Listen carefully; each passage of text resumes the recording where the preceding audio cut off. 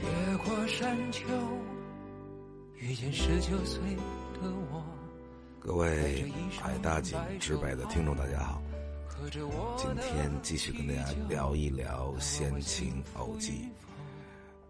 偶寄一件很多年前的往事，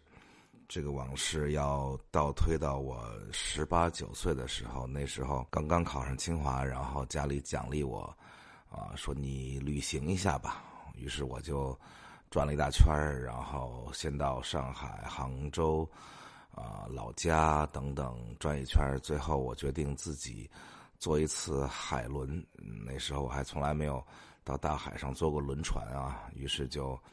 买一张船票，从上海一个人坐船到了青岛，然后到了青岛呢，一下船碰见一个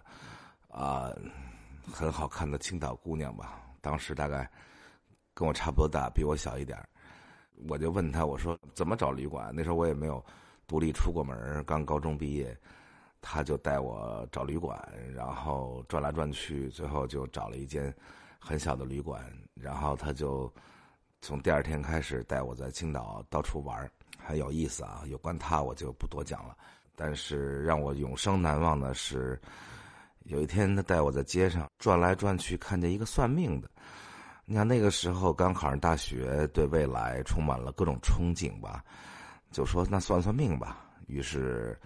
就在那儿算命，然后那个算命的也不知道是真瞎还是假瞎，还是看见我身边有一个好看的姑娘生气了，还是真的是大仙儿。当然其他几件事算的都很准啊，所以我就还挺信他的。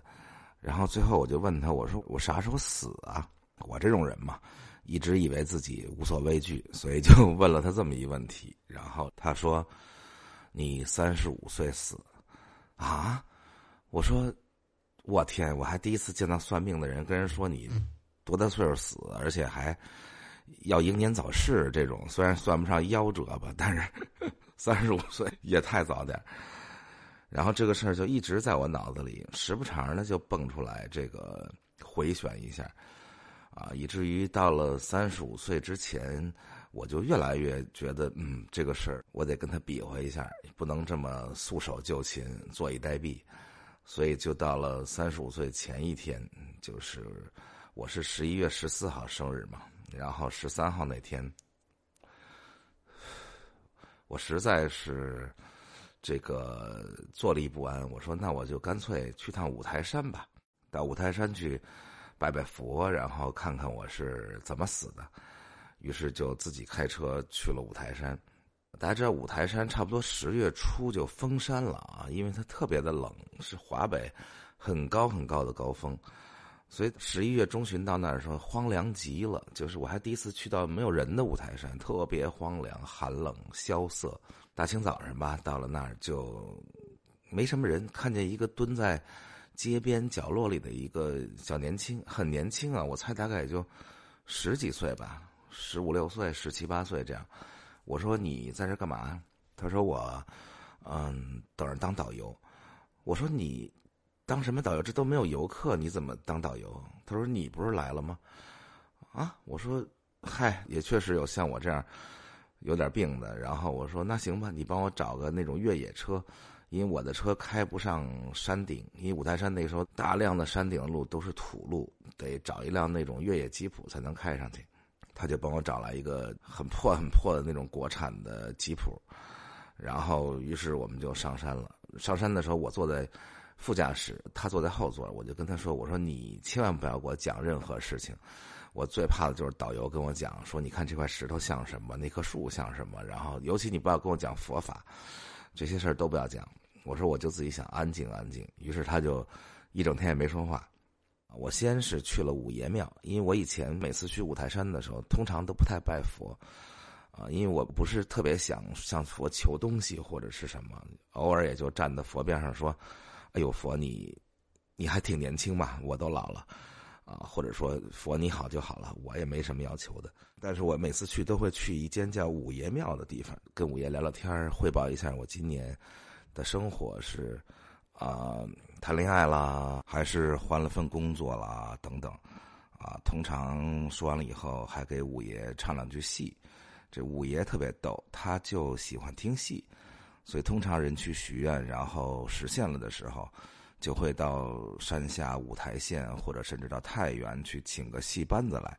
给五爷唱戏。经常你就看到香火盛的时候，有1-2台戏同时在院里给五爷唱。我那天去的时候，庙里一人也没有，特别冷清。我就自己跟五爷说，我说五爷今天是我最后一次来看你如果我能过了今天，我就勇敢地向前走了，就不再来看你了。今天来跟你告个别。然后自己因为没人，于是扯开破锣嗓子高亢地给五爷唱了一段戏，然后就继续上车上台顶。我们就到了这个东台西台北台中台等等吧，转一大圈，走到哪儿都拜2下到晚上差不多都9点多钟了吧，9、10点钟的样子，特别冷，零下好多度，尤其到山顶上那是差不多华北最高的山之一吧。到山顶那种朔风呼啸，然后我猜得有零下10度，就是刚坐下车跑到南台小庙里，整个就吹透心凉。然后我就赶快跑出来了，都来不及仔细拜，我就准备上车暖和暖和。结果一上车一看，那司机没在，司机在离车大概不远的地方在撒尿，那车就停在悬崖边上，他也站在悬崖边上撒尿。山上还有雪，然后我就冷得不行，我就想赶紧就打下火，让车着起来，好暖气有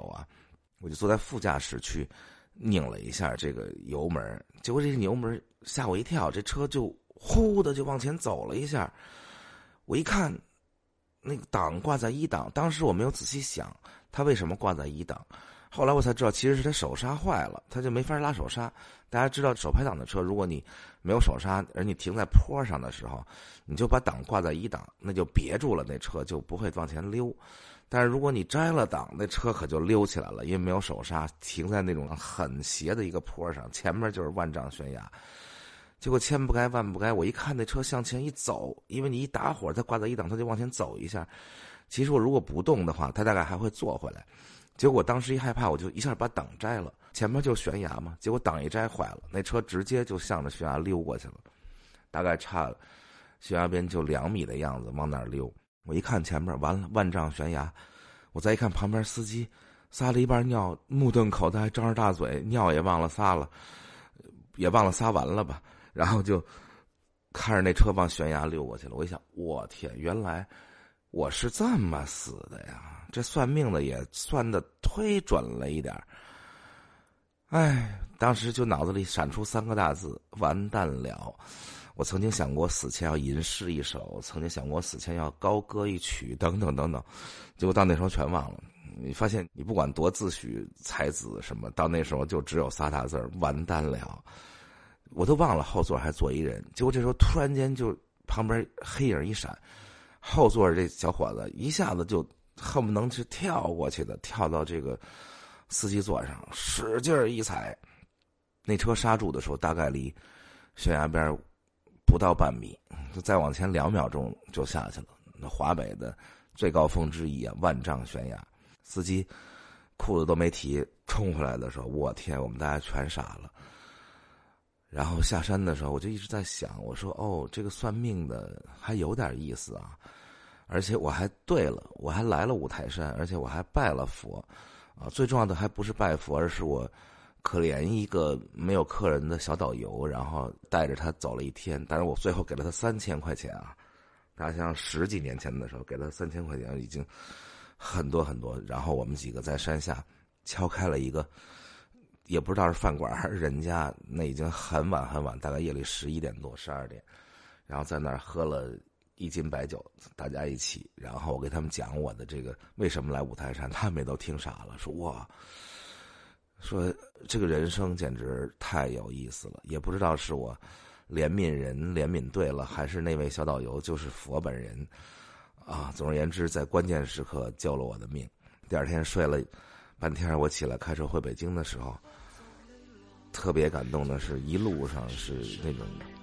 暴风雨一样的，大家祝我生日快乐。然后一个人往回开的路上，我就想，我说从今天开始我就什么都不怕了。